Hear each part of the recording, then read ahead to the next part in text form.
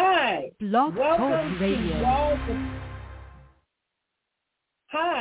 Welcome to Walls of Fire Deliverance Ministry International. This is Evangelist Janet Taylor, your host tonight. I am here coming to you live from Winston-Salem, North Carolina. For those of you that are tuning in, please, if you'd like to reach out to us, you can contact us. Our phone number is 336-830-0601. If you would like to sow a seed into this ministry, you can do so through Zelle or PayPal using this email address, jet245@msn.com. Also, our web address, you can find us on the web at www.wallsoffiredeliverancemin.com. Tonight, I am your host. This is Evangelist Janet Taylor. I'd like to take a moment and tell you about our prayer line, which is the Sweet Hour of Prayer, Monday through Saturday at 12 noon, and on Sunday night at 8 p.m. Eastern Standard Time. The number to call is area code 425-436-6333, and the access code is 716-5050, followed by the pound sign. Well, we're going to get started tonight. We do have a word from the Lord, and I want to get right into it. So tonight's message is coming from Exodus chapter 3, verses 7 and 8. And I'd like to read that for you as you're coming in. So the scripture says, "And the Lord said, I have surely seen the affliction of my people which are in Egypt, and have heard their cry by reason of their taskmasters. For I know their sorrows, and I am come down to deliver them out of the hand of the Egyptians, and to bring them up out of that land unto a good land, and a large, unto a land flowing with milk and honey, unto the place of the Canaanites, and of the Hittites, and the Amorites, and the Perizzites, and the Hivites, and the Jebusites." And our topic for tonight, our second scripture, is going to come from Hebrews chapter 4, verse 15. So I'm going to turn there very quickly, and this is what it says. "For we have not a high priest which cannot be touched with the feeling of our infirmities, but was in all points tempted like as we are, yet without sin." So our topic for tonight is God wants to deliver you. Glory be to God. God wants to deliver you. Now, when we talk about deliverance, a lot of people don't know anything about deliverance. So our subtopic tonight is, what is deliverance? And if you've been on this program before, you know that I teach on deliverance, I preach on deliverance, and I am a deliverance minister. So tonight, we're going to get down to it, and we're going to answer a few of your questions tonight about what deliverance. Now, we don't see deliverance in the church today, in our churches today, because people are not following the scriptures. Simple as that. Pastors, they pick and choose what part of the scriptures they want to follow. They like the nice, sweet, good-smelling scriptures. They don't like to get down in the trenches with the people, so to speak. But God, he told us, Jesus told us in Luke chapter 4 and verse 18. I want to read that for you tonight. It says, "The Spirit of the Lord is upon me, because he hath anointed me to preach the gospel to the poor. He has sent me to heal the brokenhearted, and to preach deliverance to the captives, and recovering of sight to the blind, and to set at liberty them that are bruised, to preach the acceptable year of the Lord. And I want to go back to this. He said to preach deliverance to the captives. Now, the reason we're not seeing this being done, not seeing much deliverance taking place in our churches, as a matter of fact, we're seeing literally none of that taking place in our churches, is because these pastors are not spirit-filled and they don't know how to do this. If you are not spirit-filled, you cannot cast out a demon. So I need to make that clear first. You must be filled with the Holy Ghost in order to cast out a demon. If you're not filled with the Holy Spirit, you're not qualified, or shall I say equipped to do so. Now, when we look at this passage of Scripture, it says that the Lord said, I have surely seen the affliction of my people, which are in Egypt. In other words, God says, I have seen what you have been going through. I have heard your cries. I know how you have been treated. I see how the enemy has the people captured and in bondage and enslaved and has afflicted the people of God. You come out of one thing and then you're right back either into the same thing or you're into something else. So the enemy's just been pouncing on the people of God. And God said, I have seen that and I have heard your cries. But he also said that I am come down to deliver them out of the hand of the Egyptians. You know, the world, Egypt represents the world, and the world is the world. The world does what the world does, wickedness and unrighteousness, and the world is the kingdom of darkness. And God said, I see how my children are being treated in this world system. That's why we don't put our confidence in this world system. Our confidence is in the Lord. All sorts of lies, deceit, trickery, all sorts of oppression and depression is being inflicted upon the people of God through this world system. So God said, I see that and I hear that, and I am come down to deliver you. I am coming to see about you. I am coming to break the chains that have you bound. I am coming to set the captives free. He said, I am coming, glory be to God. And he said, I will bring you up out of that land. I'm going to bring you out of the land of bondage. I'm going to bring you out of that sickness that has been plaguing your body. I'm going to bring you out of that sin, that enslavement, that bondage that you have been in. I'm going to bring you up out of that. I'm going to do it myself, saith the Lord. Glory be to God. And we know that God is a deliverer because he sent his son Jesus to set the captives free.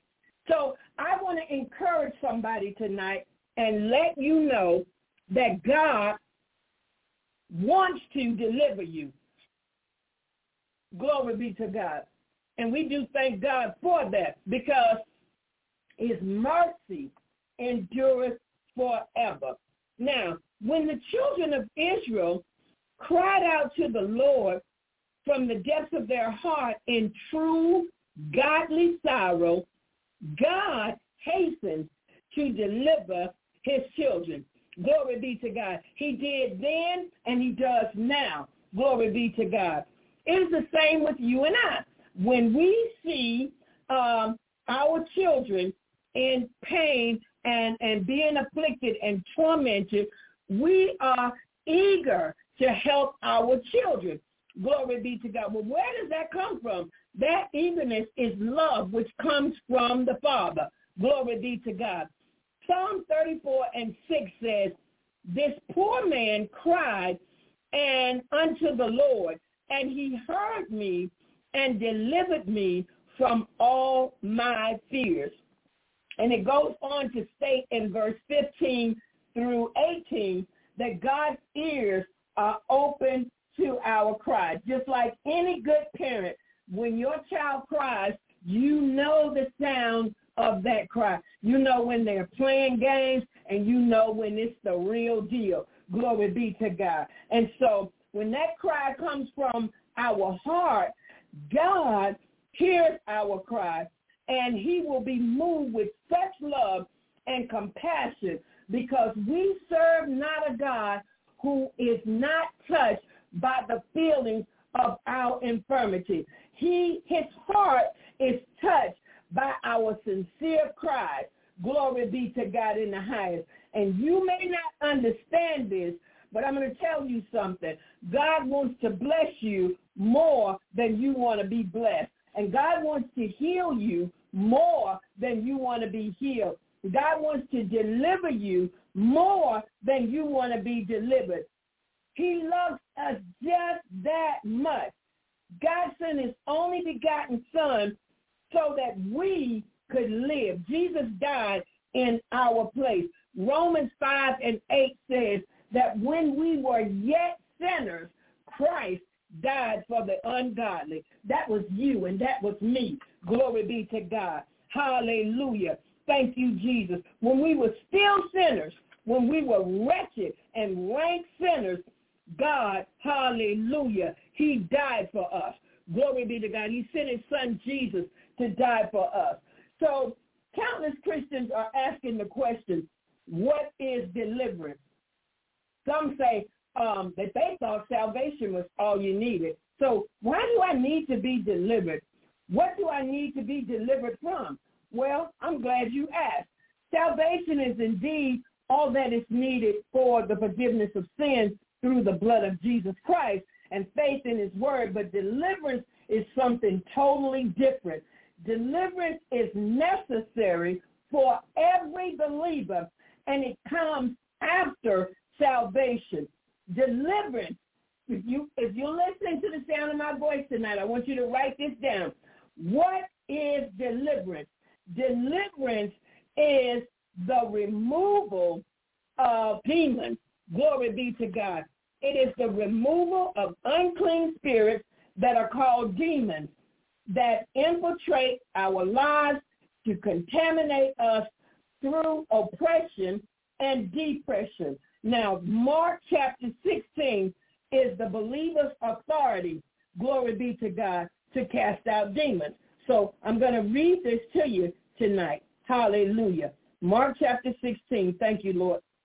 Hallelujah. And this is what it says. He that believeth and is baptized shall be saved, but he that believeth not shall be damned. And these signs shall follow them that believe. In my name, these are the words of Jesus. He said, in my name shall they cast out devils. They shall speak with new tongues. Well, cast out devils. Where are these devils at? These devils are these unclean spirits that have infiltrated the lives of God's people. Glory be to God. And they manifest in various ways. They manifest in the form of sickness. They manifest in spiritual oppression and depression. Glory be to God. They manifest in torment. They come to torment the believers of Jesus Christ. Glory be to God. And he says that in his name we will cast out these devils. They shall speak with new tongues. They shall take up serpents. And if they drink any deadly thing, it shall not hurt them. And they shall lay hands on the sick, and they shall recover. So God has given every spirit-filled believer authority to cast out demons. Glory be to God. You have to have three things. There are three things that you must have. You must have the Holy Spirit. You got to be saved. You got to have the Holy Spirit. You must have the Word. In other words, you must be a walking, talking Bible. And you must have faith to believe that what God said we can do, we can do. If you don't have those three things, you're not going to be a deliverance minister. Glory be to God. Now, God is no respecter of persons. We know this from the scripture. I can tell you what he does respect. He is a respecter of faith. So I want to ask you tonight, where is your faith? Jesus said, when he comes, will he find faith in the earth? You cannot cast out demons if you don't believe that God has given us the authority to cast out demons. If you don't believe it, some people don't even believe in demons.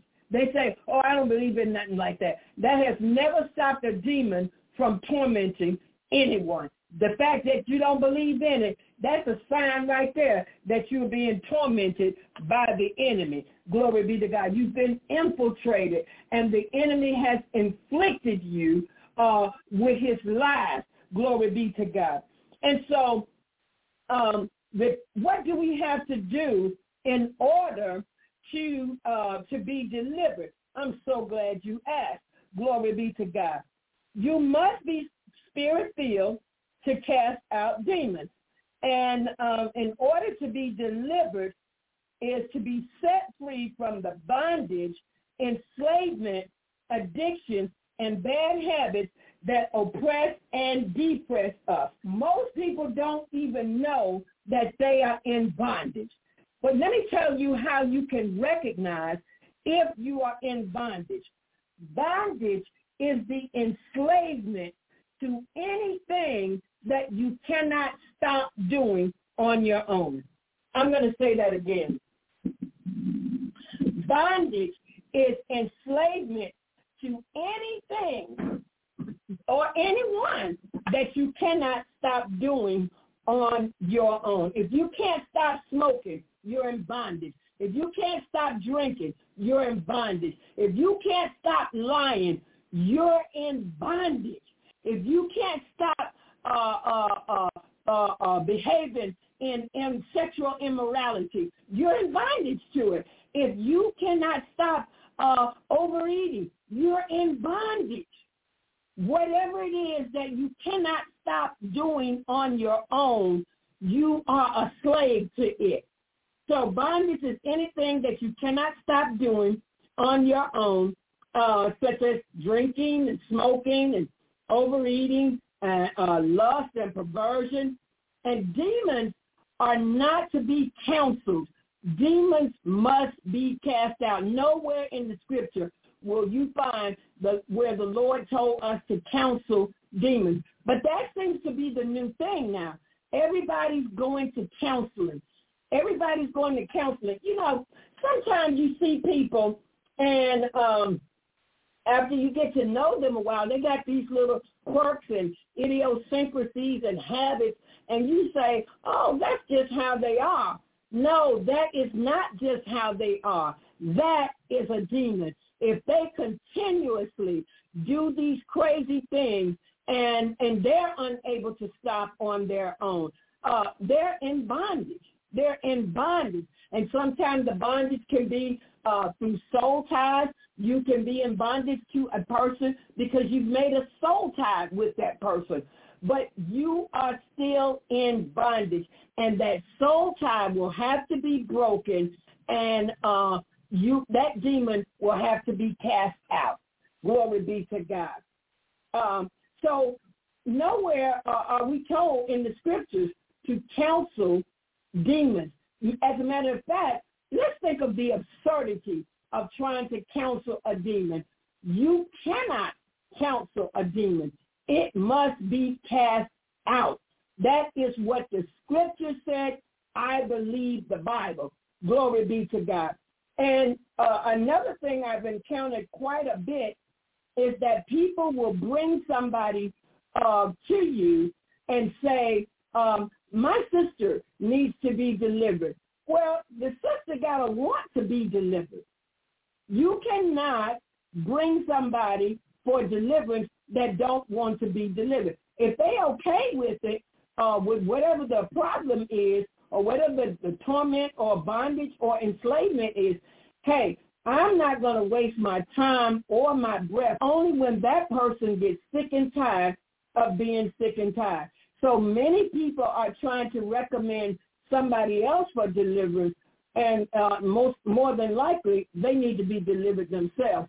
But until that person says that they want to be delivered, you are wasting your time. Glory be to God.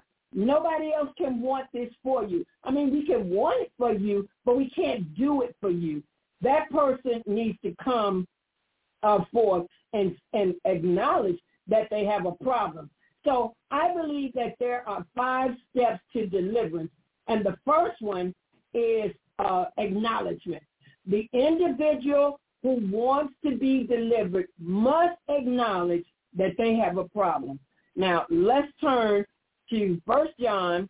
We're going to turn to 1 John chapter 1, verses 8 and 9. And this is what it says. If we say we have no sin, we deceive ourselves, and the truth is not in us. If we confess our sins, he, which is God, is faithful and just to forgive our sins and to cleanse us from all unrighteousness. Acknowledge that you have a problem. It's kind of like going to the doctor. People don't just go to the doctor just to chit-chat. You go to the doctor because you tell the doctor, I have a problem. This hurts, that hurts. Something is not right within my body. So you go to the doctor, and the first thing, he'll say, what seems to be the problem? In other words, he wants you to acknowledge that you have a problem. Otherwise, he's going to say, then why are you here? I mean, it would look ridiculous for you to say, I just came by to see you, doc. I don't have a problem. You're wasting the doctor's time and yours as well. So you must first acknowledge that you have a problem. Now, I want to use this as an illustration. I used to have roaches. I'm going to talk about that tonight. I had roaches in my first apartment. I was poor, and I lived in the ghetto, and I had roaches. And after a while, I got tired of living with the roaches because, first of all, roaches are unclean insects. They carry a lot. They are filthy, as a matter of fact. They carry a lot of germs. They will contaminate any of your food that they get into. They can even bite you on your body. They will contaminate you and infect you. And that's what sin is like. Having roaches is like having sin. It's like demons, having demons in your life. So you want to get rid of the roaches and you want to get rid of the demons. But you got to acknowledge that I got a problem. And so I had these roaches, and somebody told me, hey, you can put down boric acid and sugar, and that they'll eat it, and that will kill them. I tried it. It didn't work. And then somebody said, you can try a little bit of this. I tried that, and that didn't work. So finally, I got sick and tired of living with roaches. If you notice, I didn't say they were living with me. I was living with them because they began to multiply. They had infested my apartment, and I called an exterminator. I acknowledged that I had a problem, and I called for an exterminator. And when the exterminator came, now, when it comes to sin, Jesus Christ is the exterminator. Hallelujah. So I called the exterminator, and he came over, and I said, I want these roaches out of here. I'm not living with roaches anymore. Now, the exterminator, he didn't just come to my house one day and say, hey, miss, I heard you got a problem. No, it doesn't work that way. I had to call the company and acknowledge I got a problem. I got a pest control problem, and I need you to come here and do what you do and get rid of this problem for me. So the exterminator came over, and I told him a little bit more about the problem, and he began to address my problem. Now, he was spraying my apartment, and he sprayed it several times, because sometimes when you live in an apartment, now listen to this, this is very important. When you live in an apartment, roaches don't necessarily have to be your problem. They don't have to be your roaches. They can come from somebody else's apartment. I had him to come several times and spray so that the roaches wouldn't run from my apartment to somebody else's, and then when things cool down, they will come back. That's how demons are. The Bible says that when a demon is cast out, he goes into a dry place, and they don't like dry places. They say, I'm going to go back to my house. I'm going back to my original house. And then when they come back, the Bible says he finds it clean and swept and garnished, but it's not filled. If it's not filled, if that house, which is your spirit, if that house is not filled with the Holy Spirit, then the Bible says that he brings 7 more demons with him, and the last state of that man is worse than before. So I didn't want these roaches, these unclean, filthy pests to come back to my apartment. So I had the exterminator on contract. He came frequently to spray until they were all gone. And, while he was doing his job, I watched him. And I mean, he was meticulous in his job. But wouldn't I have looked foolish if I would have said to him, leave this roach, because I kind of like him? No, I wanted them all gone. I wanted them out of my apartment. Now, that's the way we do sin. We have some preferential sins. There are some sins we kind of like. And so when the exterminator, which is Jesus Christ, comes to exterminate our pest control problem, then we say to the Lord, Lord, you can get rid of my smoking demons.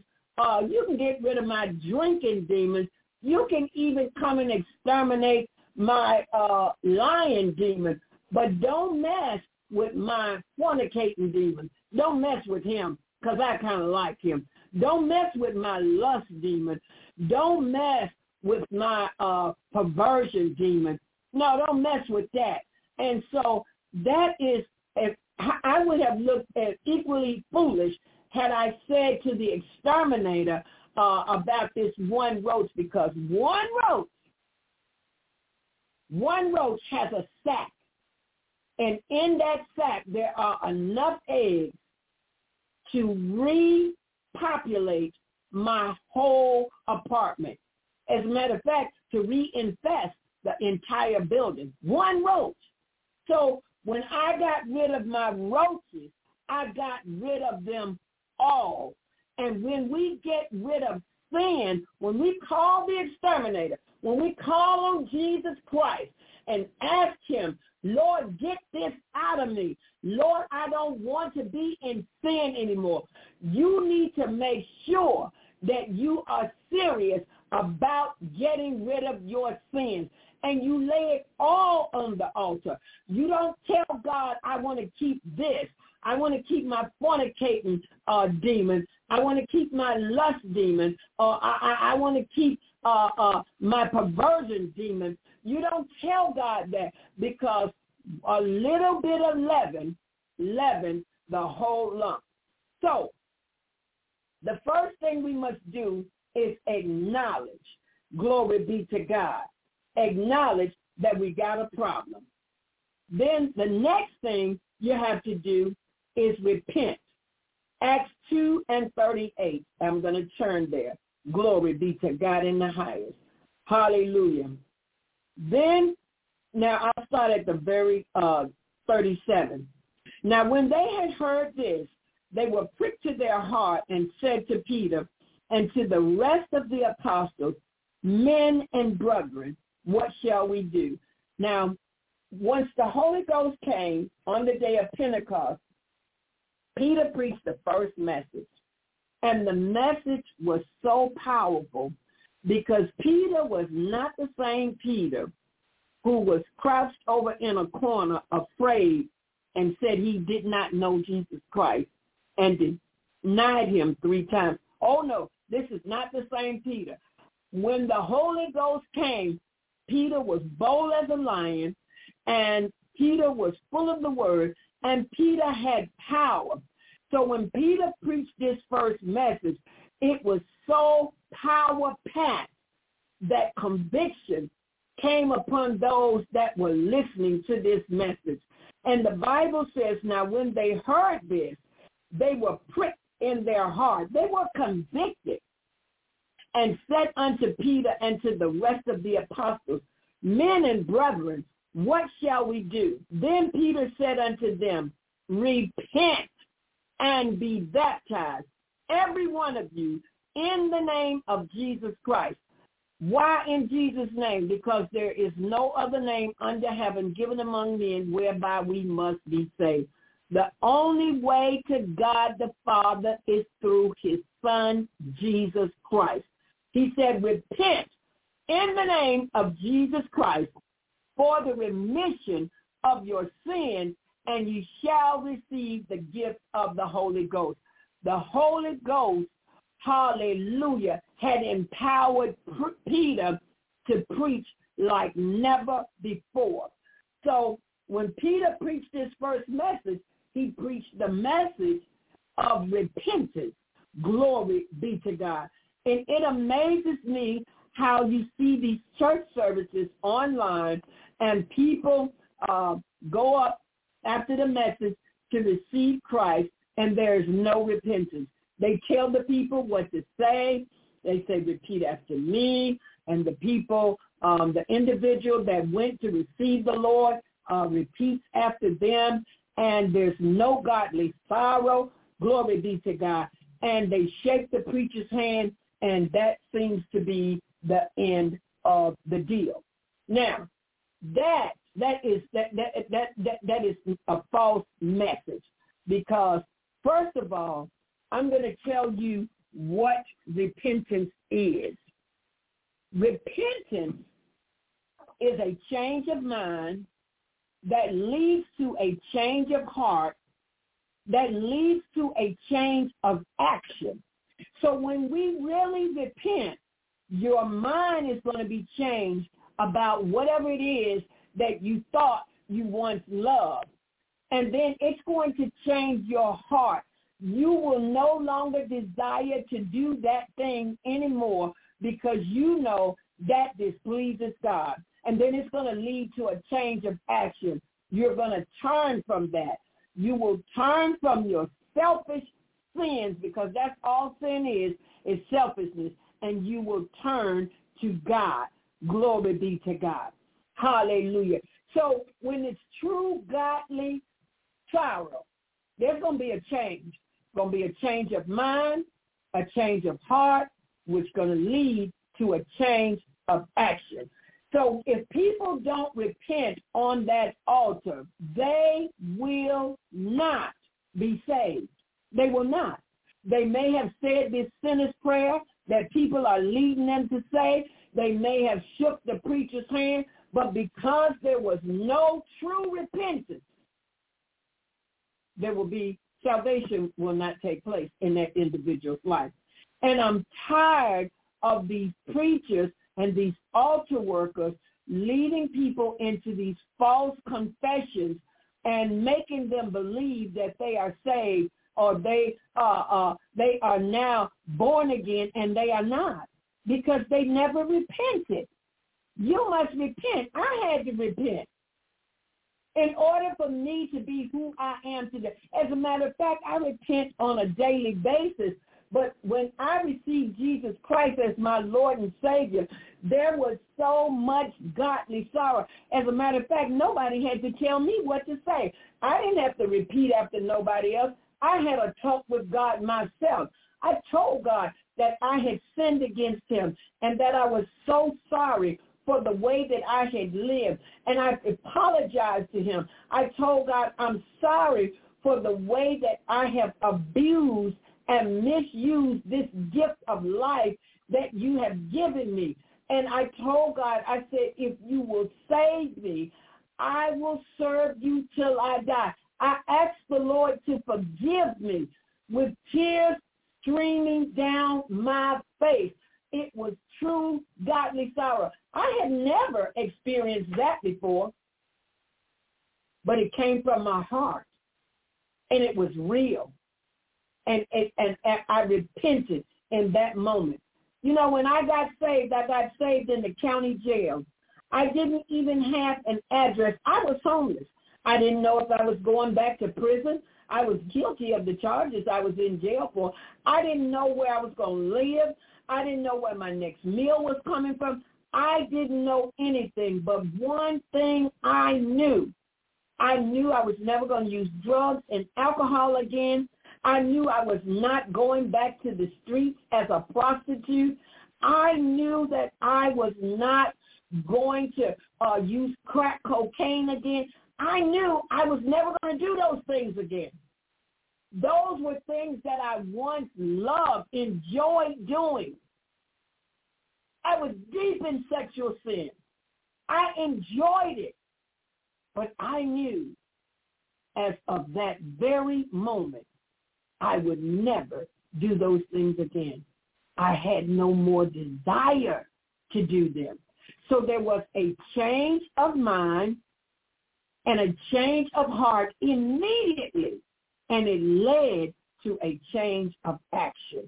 I turned from my selfishness, my selfish sin to God, and I left the affairs of this world to him. I left where I was going to live to him. I left whether I was going back to prison. I left all of that to him. I didn't try to wheel and deal with God. I didn't have anything to negotiate with. I just said, God, if you will save me, I will serve you till I die. And can I tell you something? The women that were in that jail with me, they heard my confession. They saw my tears, and they said, they bet against me. They said, we give her 2 weeks, and she'll be back on crack. They said, we give her 2 weeks, and she'll be back prostituting. They said, we give her 2 weeks, and she'll be back in jail. But I served notice on them tonight. It's been 30 years, and God has kept me by his mighty power. He's a keeper. He's a keeper. You don't have to keep yourself. God will keep you. He will deliver you and keep you if you want to be kept. I think it's in 1 Timothy chapter, let me see,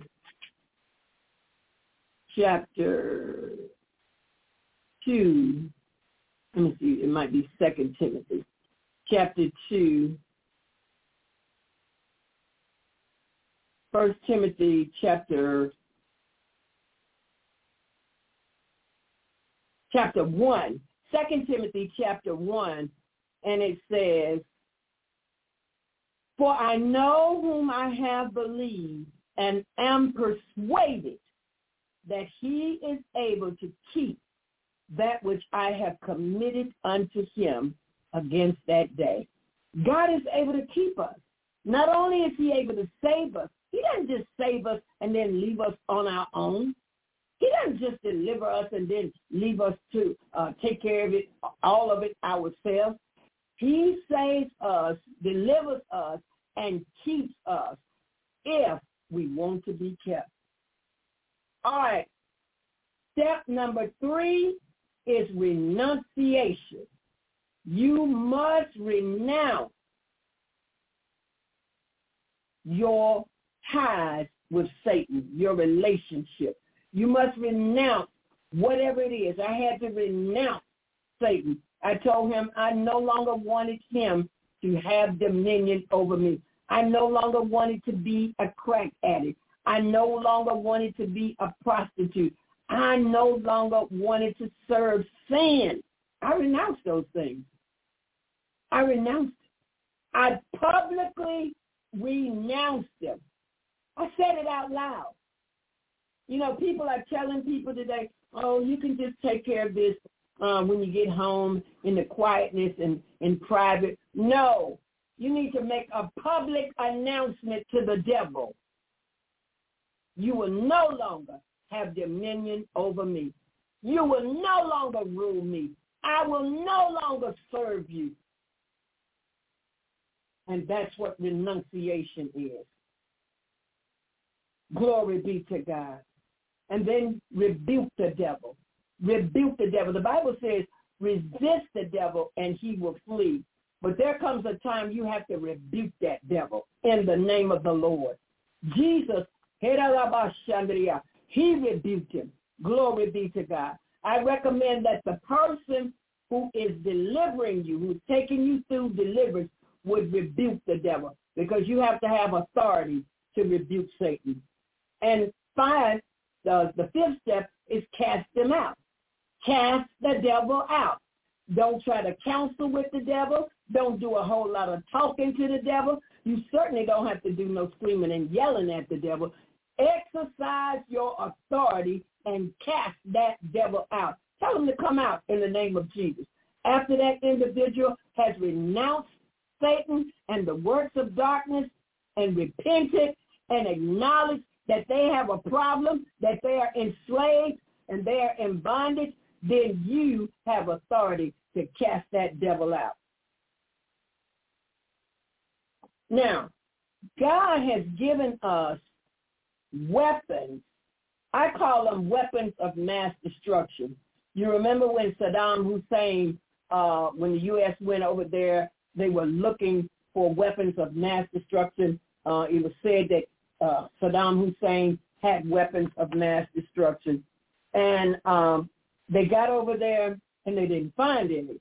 But God has given the believer weapons of mass destruction. So I'm going to turn now to 2 Corinthians chapter 10, and we're going to look at verses 4 and 5. Glory, hallelujah. Thank you, Jesus.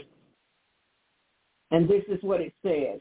For the weapons of our warfare are not carnal, but mighty through God to the pulling down of strongholds and casting down imaginations and every high thing that exalts itself against the knowledge of God, and bringing into captivity every thought to the obedience of Christ. Now, part of this says that the weapons of our warfare are not carnal. And what that means is to fight against the enemy, we do not use carnal weaponry.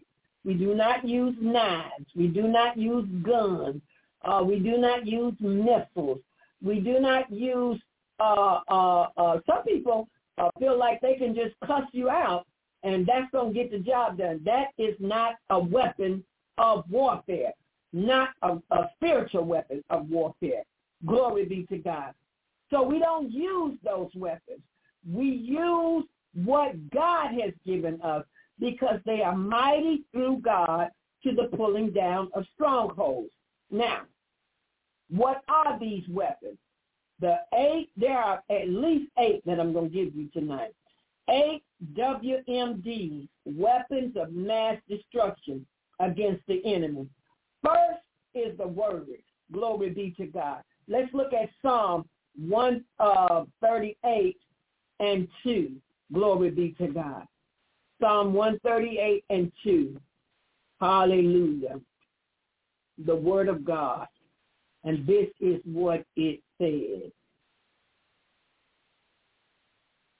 I will worship toward thy holy temple and praise thy name for thy loving kindness and for thy truth. For thou hast magnified thy word above all thy name. So the word of God is magnified above the name of Jesus. So you must have an arsenal in your arsenal the word of God. Glory be to God. You must have an abundance of the word. Glory be to God. And then we have the name of Jesus. Glory be to God. Let's look at John chapter 15. Hallelujah. And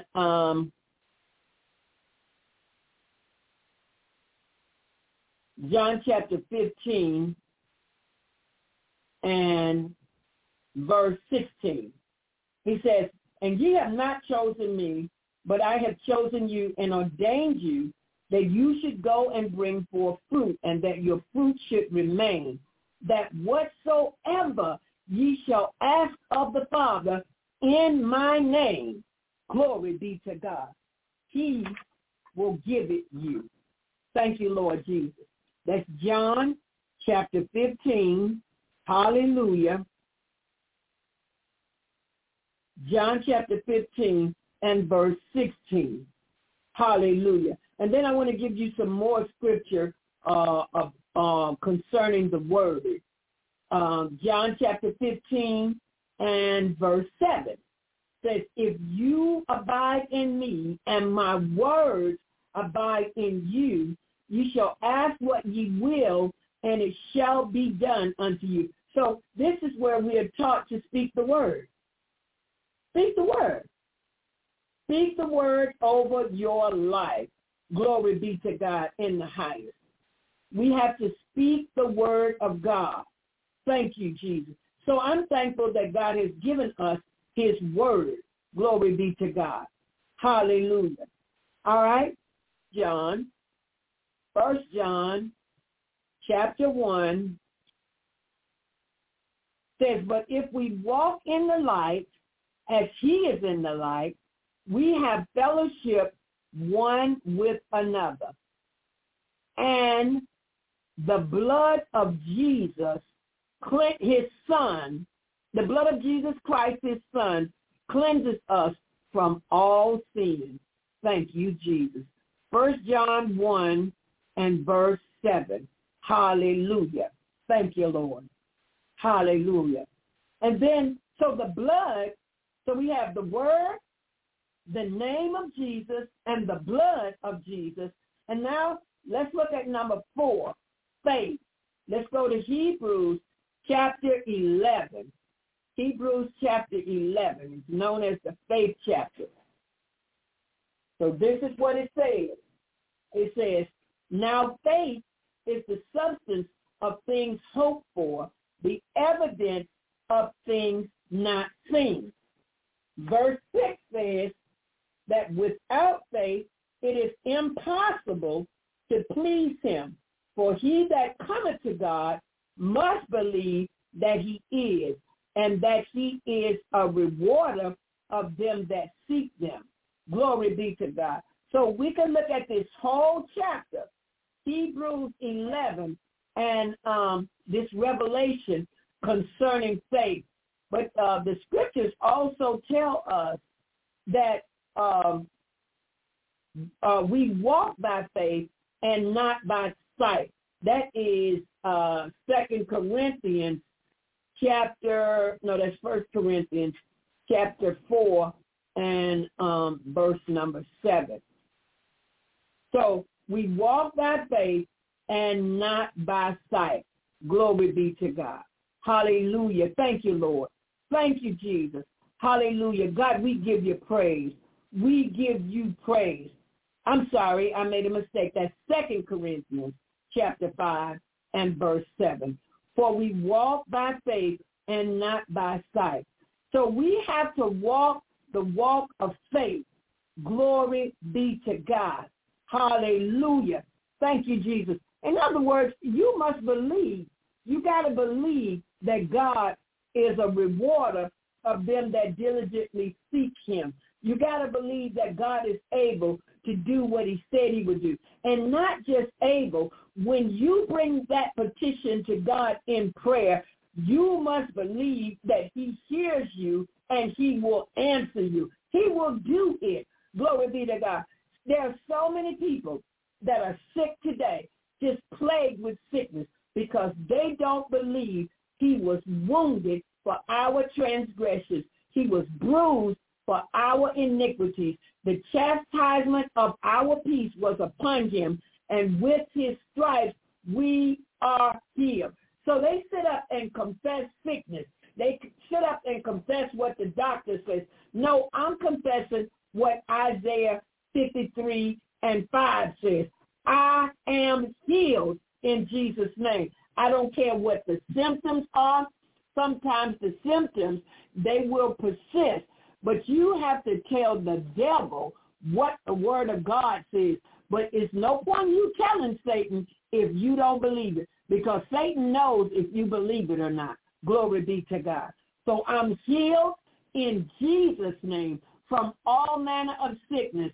Symptoms may linger, but I'm healed in Jesus' name. Pain might continue, but I'm healed in Jesus' name. I'm healed because I believe God. For the Bible says, with God, all things are possible. You see, if I believe him, it's possible. But if I don't believe him, it's not possible at all. It is impossible with men, but with God, all things are possible. So I believe it. I believe the word of God. It says I'm healed, and I am healed. Glory be to God. And then prayer. So we have 1, 2, 3, 4, 5. Now, number 5 is prayer. The scriptures tell us that the effectual, fervent prayer of the righteous availeth much. Glory be to God in the highest. So I believe God. I believe that the effectual, fervent prayer. And then we're told in 2 Thessalonians to pray without ceasing. Glory be to God. So we have to pray, and we have to believe. We have to believe that what we are praying for, that God will do it. Glory be to God in the highest. Hallelujah. So I thank you, Lord. I thank you for these weapons. Praise will still be avenger. Our praise, hallelujah, it goes up before the Lord as a sweet-smelling savor. The Bible says, let everything that have breath praise ye the Lord. So we praise the Lord. We praise him in the good times. We praise him in the bad times. We praise him because whether it's good times or bad times, he's still God, and he's still on the throne. And the fact that he has kept you alive through it all, he still deserves the glory and the praise. Hallelujah. Worship. Glory be to God. Hallelujah. This is found in John chapter 4. Thank you, Holy Spirit. John chapter 4 and verse 23. He says, but the hour cometh, and now is, when the true worshipers shall worship the Father in spirit and in truth. For the Father seeketh such to worship him. Let's look at the next verse. It says, God is a spirit, and they that worship him must worship him in spirit and in truth. Now, when we turn to Matthew, glory be to God, hallelujah, Matthew chapter, let me get there, Matthew chapter 15, I believe it is. Yeah, Matthew chapter 15, and Matthew chapter 15, and we'll start at verse 22. And behold, a woman of Canaan came out of the same coast and cried unto him, saying, Lord, have mercy on me, O Lord, thou son of David. My daughter is grievously vexed with a devil. So that lets you know you can be demon-possessed. All right? He answered her not a word, and his disciples came and besought him. Now, I want to say this. Let me clarify this. I do not believe a Christian can be demon-possessed, but I believe a Christian can be demon-oppressed. You can be oppressed of the devil. Glory be to God. But this woman, she was not a Christian. She was not one of the Jews. She was a Gentile. and her daughter was grievously vexed with a devil. But he answered her not a word, and his disciples came and besought him, saying, Send her away, for she crieth after us. But he answered and said, I am not sent but unto the lost sheep of the house of Israel. Look at verse 22. It changed the game. And the Bible says, Then came she and worshipped him, saying, Lord, help me. This woman was told, I cannot help you because I am only called to the lost sheep of the house of Israel. But this woman did not care about that. She got down on her knees, and the Bible said she worshiped him and said, Lord, help me. But he answered and said, It is not meet to take the children's bread and to cast it to dogs. They call the Gentiles dogs. And she said, Truth, Lord, yet the dogs eat the crumbs which fall from their master's table. Jesus answered and said unto her, O woman, great is thy faith. Be it unto thee, even as thou wilt. And her daughter was made whole from that very hour. Here it is, this woman was a Gentile. She was not a Jew, but she came and she made her request. And Jesus said, I'm not even called to help you. I'm not. And she said, but Lord, I can eat the crumbs from the master's table. She didn't even mind that he called her a dog. See, most of us would have been offended. He come calling me a dog. I don't want nothing to do with him, no way. But this woman was desperate, and desperate people do desperate things. So she got down on her knees and worshiped him. Worship is a game changer. Worship is a weapon of mass destruction. If you ever want to rack Satan's brains, you just begin to worship God in spite of what's going on, in spite of your problem. You lift your hands and worship him in spirit and in truth. Glory be to God. And watch what God does. Hallelujah. Glory be to God in the highest. And another weapon, which is the last one I'm going to give you tonight, is the Holy Spirit. When the Holy Spirit came, I want to read to you what the Word of God said. The Holy Spirit. He came to do a work in the people of God. Hallelujah. And he came, hallelujah, on the day of Pentecost. When the day of Pentecost was fully come, they were with one accord in one place.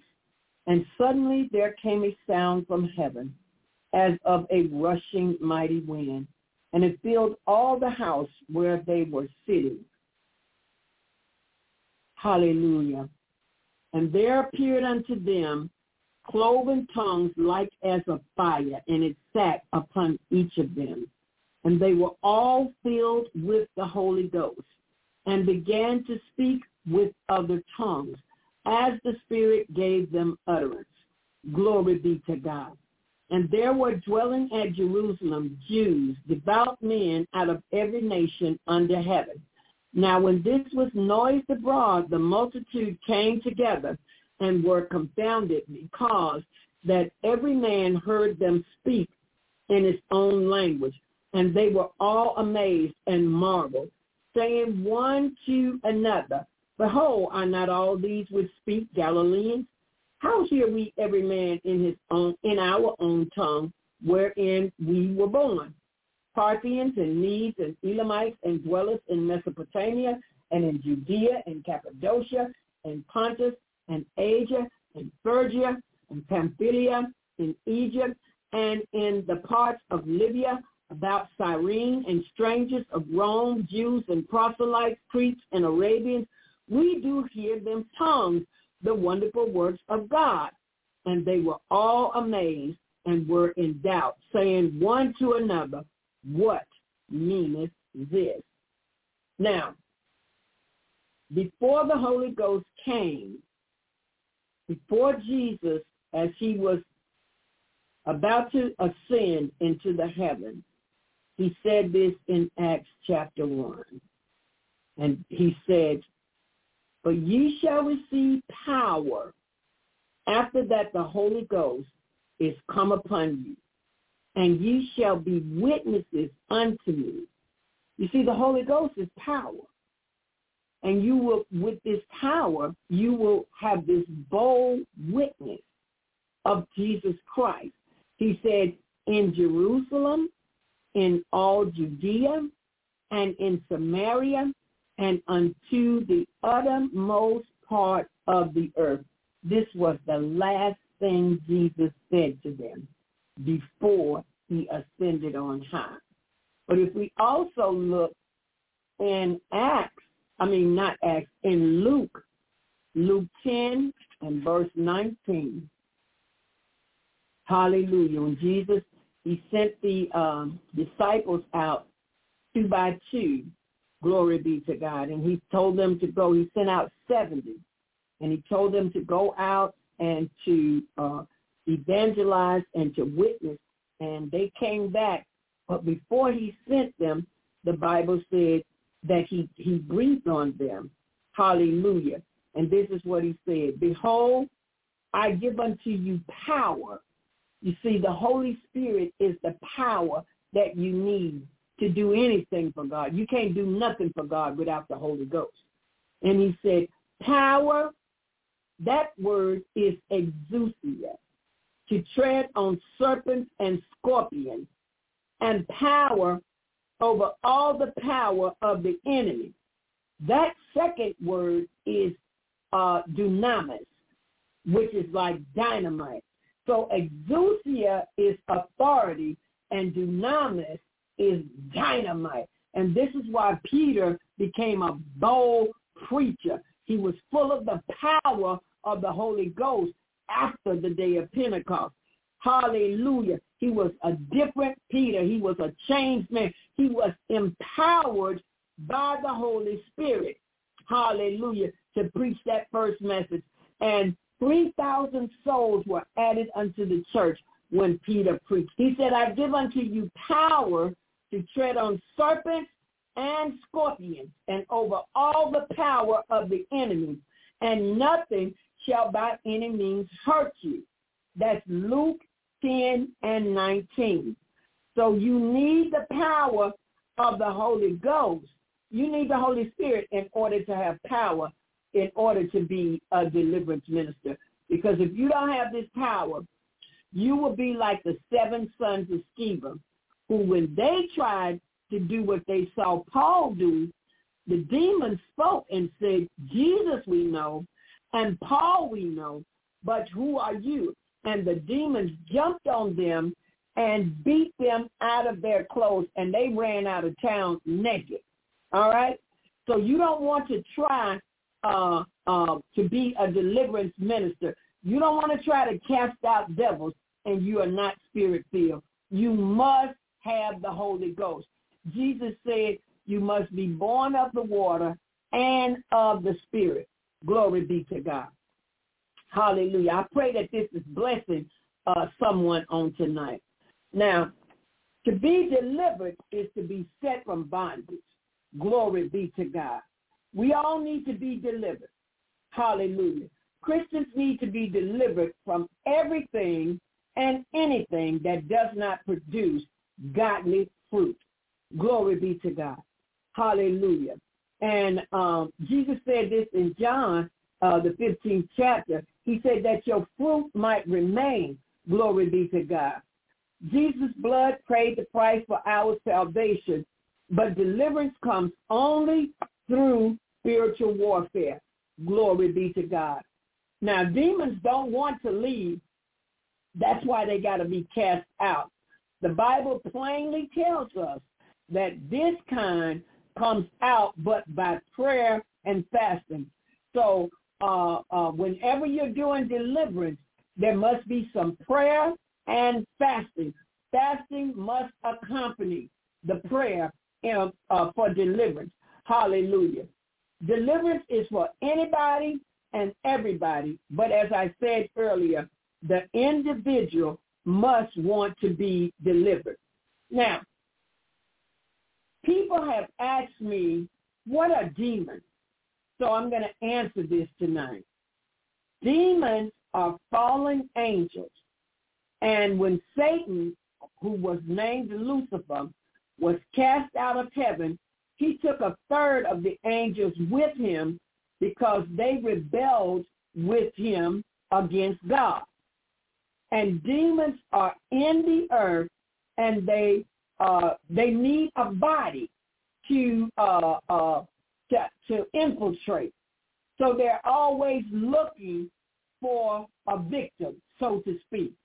And if you open doors, are going to come through. They're going to come through those doors. Whatever doorway that you open, I'm not going to get into doorways tonight, but if you open doors, maybe you watch a R-rated movie, that's a doorway, and the enemy is going to come through it.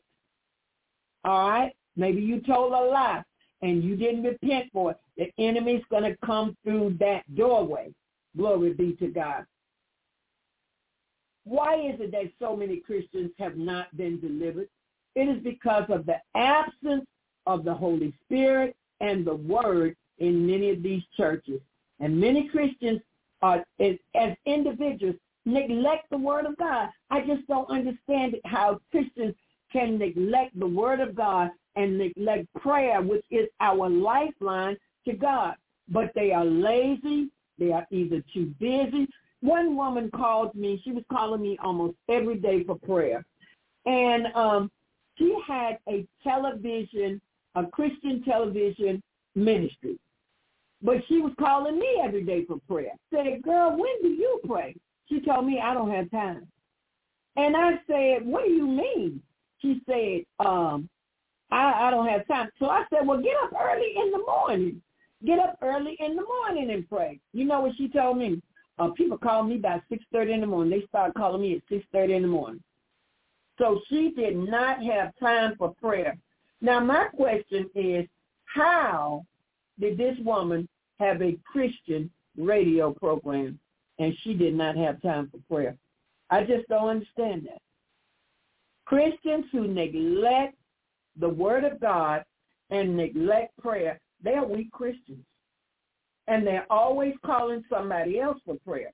But there comes a time that you ought to be able to pray for yourself, and then you go on and grow in faith where you can pray for other people. But if it's always you on the receiving end and you got a ministry, how you going to have a ministry and you don't pray? How you going to have a ministry and you don't spend no time in the Word? I talked to a man on Sunday, and the man told me what his line of work was, and I said, do you spend any time in prayer? I said, how much time do you spend in prayer? He told me he was doing Proverbs 31, and that, he read a verse every day. And I knew right there this man was not spending any time in the Word. And I told him that's not enough. I said, in order for you to be the priest of your home, I said, you need to spend at least 1 hour, at least a minimum of 1 hour a day in the Word of God and in prayer. You know what he told me? I'll see what I can do. Like he was doing me a favor. No, you're doing this because, first of all, Jesus himself said, can you not pray with me for 1 hour? This is going to build up your spiritual muscles. Hallelujah. Because I know I need to spend time in the Word, and I do. I get up early, and I spend that time. I have consecrated a certain hour of the day. I'm up, and I'm in the Word, and then I sit quietly before the Lord, and I listen to him. But others, I don't know why they want to be strong Christians, but they don't want to spend no time in God's Word or in prayer. Now, I question whether these people really want to go to heaven or not, because Heaven is a prepared place for prepared people. And if you don't prepare, how is it, if you can't commit to 1 hour of prayer, how is it that you are going to want to spend eternity with the Lord? You're going to be unhappy. So I don't understand that. Somebody have to call in and help me with that one, because I don't understand that. How people want to spend eternity with the Lord Jesus in heaven, but they don't want to spend an hour with him here in the earth. That, to me, that is very perplexing. Hallelujah. All right, let's continue. Now, the word is a powerful seed of God, and wherever it is planted, it will produce spirit and life. John 6:63 says, my word is spirit and life. Demons are very comfortable in their old house and will not be evicted easily. You must develop an attitude, a self-righteous attitude of not in my house. You got to be tired, sick and tired of being sick and tired.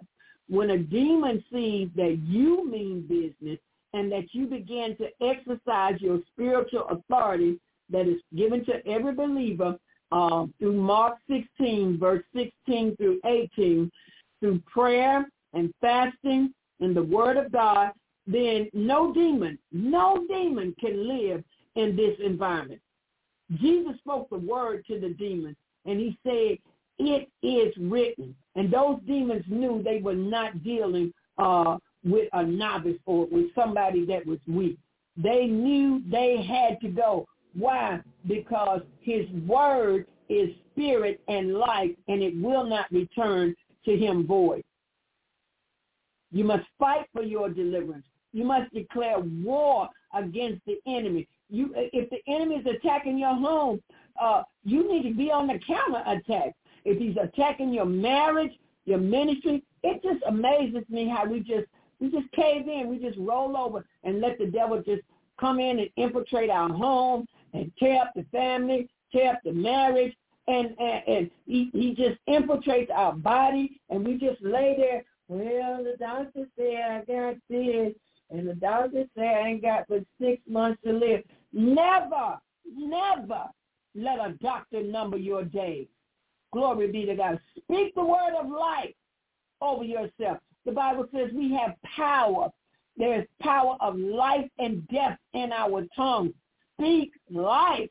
Glory be to God. Hallelujah. So whatever the enemy is invading, if he's invading your home, your marriage, your finances, you have to be the one to tell the devil, enough is enough. Glory be to God. Renounce him. Repent that devil out. Satan will only leave when he knows that you know you're right. Glory be to God. And so many times we open so many doors that give the enemy legal rights. My friend Elkie just wrote a powerful book called Legal Rights, and I'm telling you, she goes into, what gives the enemy legal rights to certain areas of our life. We open the door. We simply open the door. And Satan, you don't even have to invite him in. He's going to come through that door. So we have to engage in spiritual warfare. Fight for your family. Fight for your marriage. Fight, but use the weapons.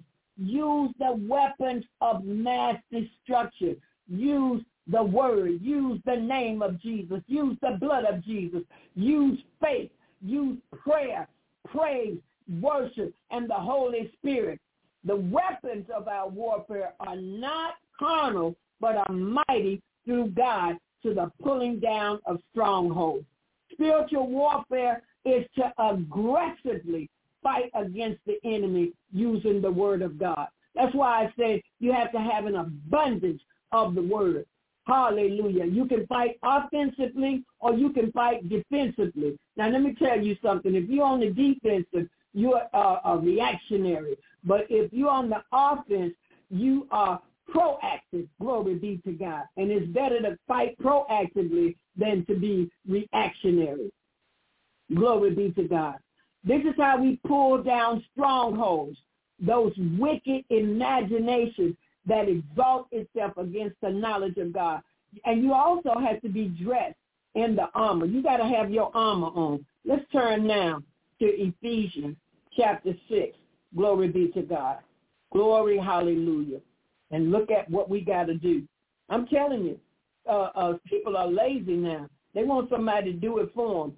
But can't nobody do this for you. You got to do this for yourself. Glory be to God. Hallelujah. Put your armor on. Get dressed.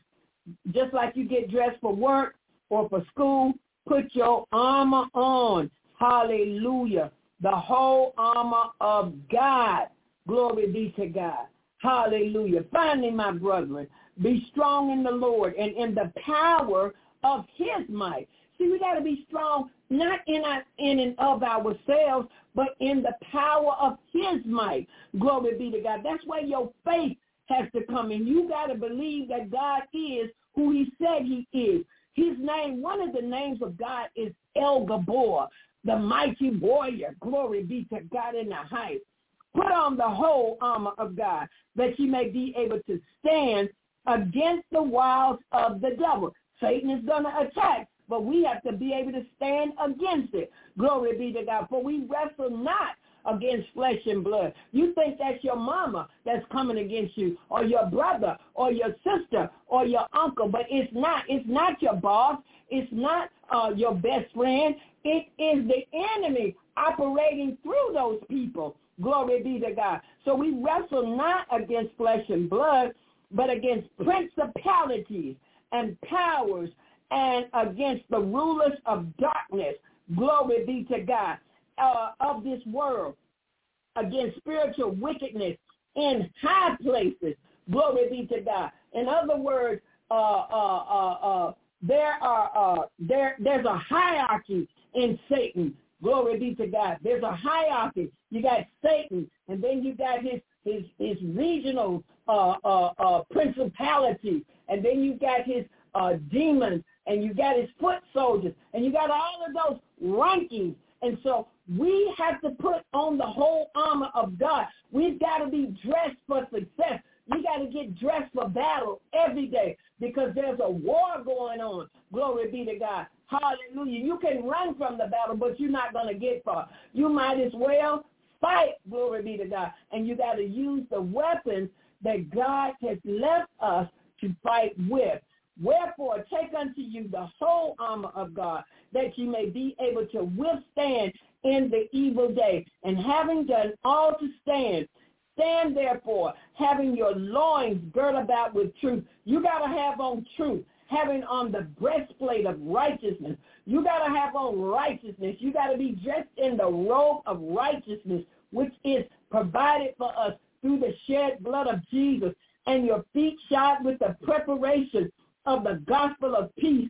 Glory be to God. Above all, taking the shield of faith. See, without faith, it is impossible to do any of this.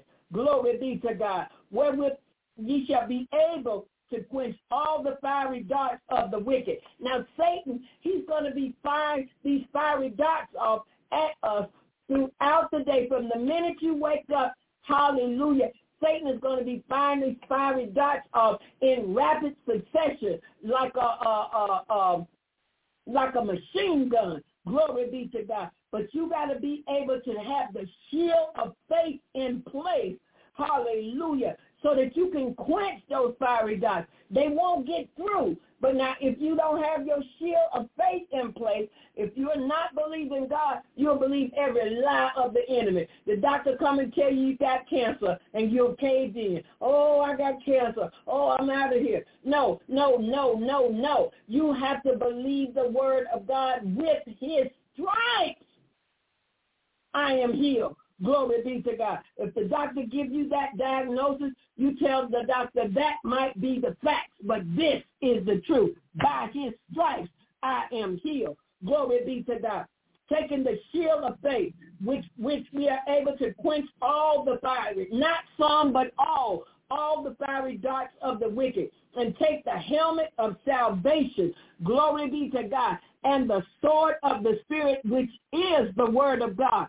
Hallelujah. When you take the sword of the Spirit, you can cut the head of the snake off. Glory be to God. So many people have snakes just slithering all around them. Hallelujah. The snake done wrapped itself around you. Hallelujah. The python spirit is about to choke you and squeeze the very life out of you. But you got to take the sword of the Spirit, which is the word of God, and cut the head of the snake off. Glory be to God in the highest.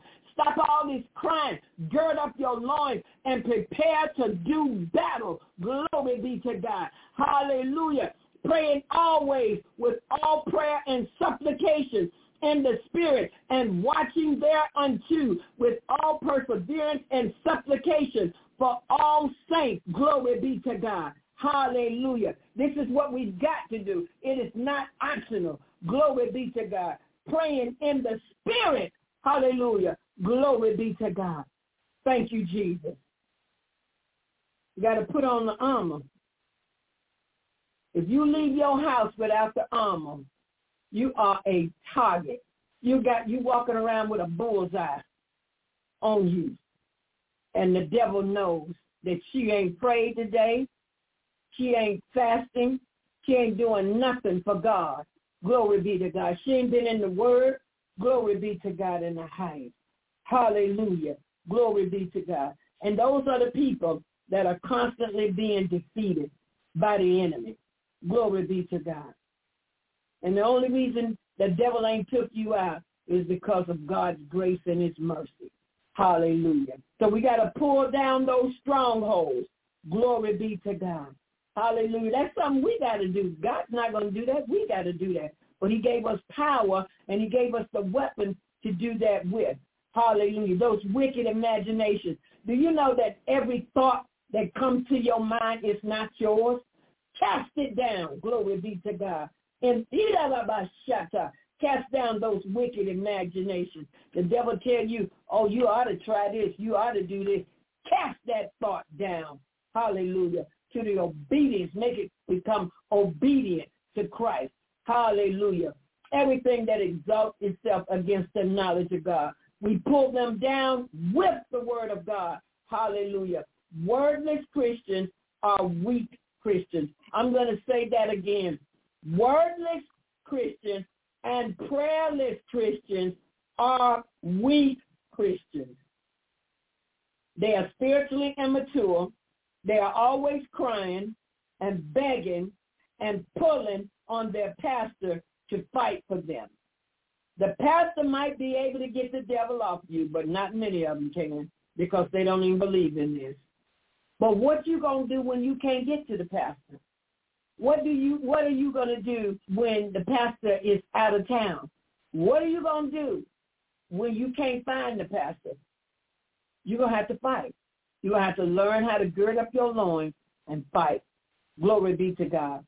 Many Christians are being defeated because they are not skilled in how to fight back with the word of God. I was talking to a lady about a month ago, and she was really just trying to persuade me that she was a strong Christian. But I could tell that she was not. I discerned that she was not. So I said to her, ma'am, can you give me a scripture for healing? She said, oh, there are many scriptures for healing. I said, ma'am, just give me one. She said, oh, I can't think of one right now. And I knew she didn't have no word in her, because if she had had the word of God in her, she would have at least been able to say, with his stripes, I am healed. She didn't know that. She didn't know you are the Lord that healeth me. She didn't have no word in her. But she was trying to present herself as a strong Christian. She was not. As a matter of fact, before the interview was over, it turned out that she was in sexual sin, which she did confess. Not spending no time in the Word but she's spending time fornicating. See, all these things come to distract us. The enemy will send you something, and it's tall, dark, and handsome, but it's not of God. He's not going to send you. God's not going to send you a fornicating friend. He's not. He's not going to do that. He's not going to send you somebody to do your secret sins with. He's not.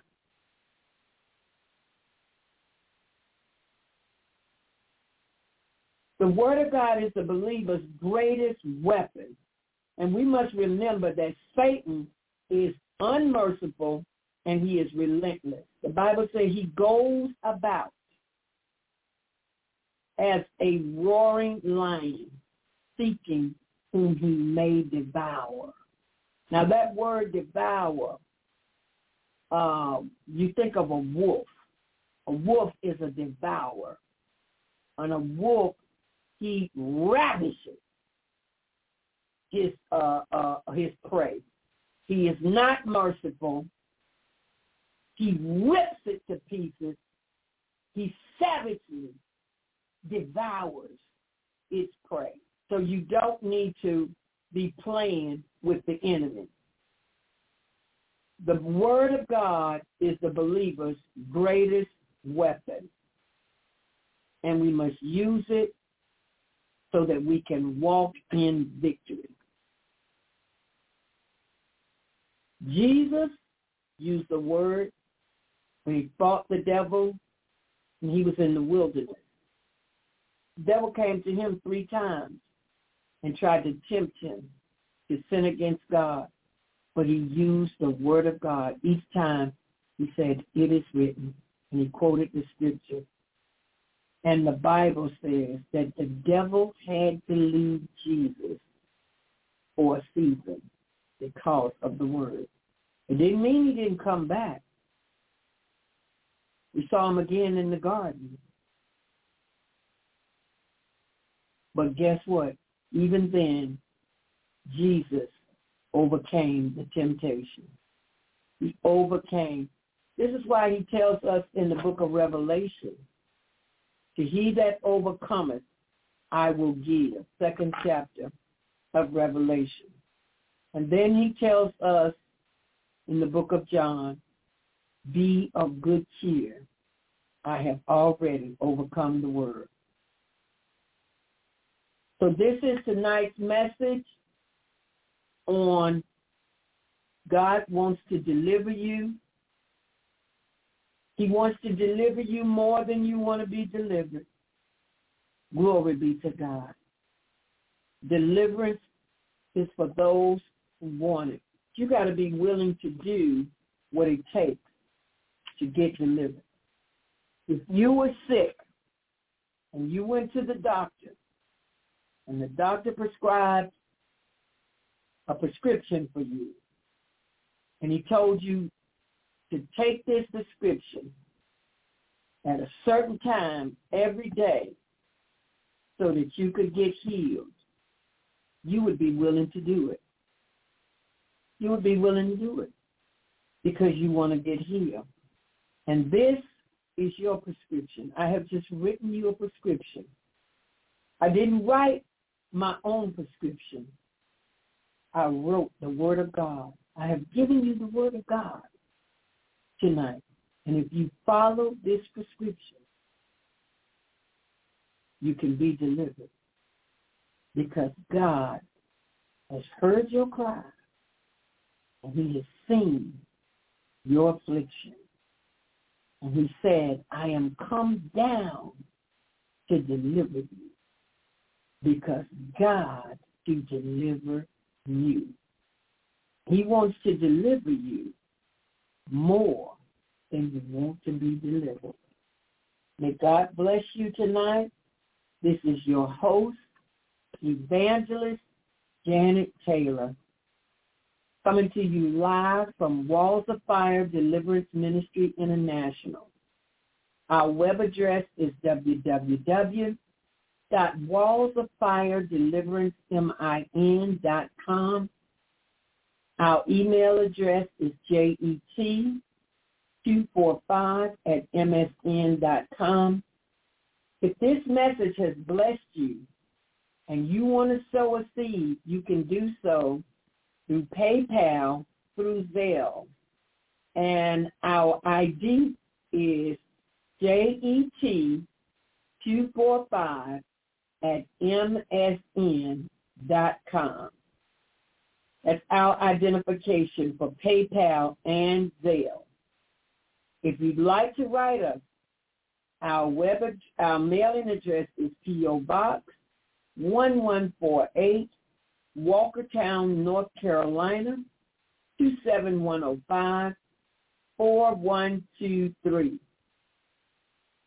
If you'd like to join us for the Sweet Hour of Prayer, you can do so Monday through Saturday at 12 noon and on Sunday night, 8 p.m. Eastern Standard Time.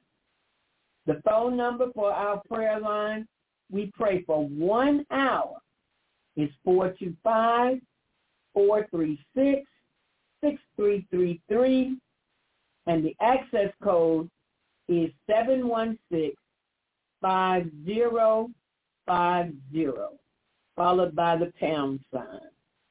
You are invited to join us, and we would love to have you. And I'm going to close with our benediction. Now the God of peace that brought again from the dead our Lord Jesus, that great shepherd of the sheep, through the blood of the everlasting covenant, make you perfect in every good work to do his will, working in you that which is well-pleasing in his sight, through Jesus Christ, to whom be glory forever and ever. Amen. That's from Hebrews chapter 13, verses 20 and 21.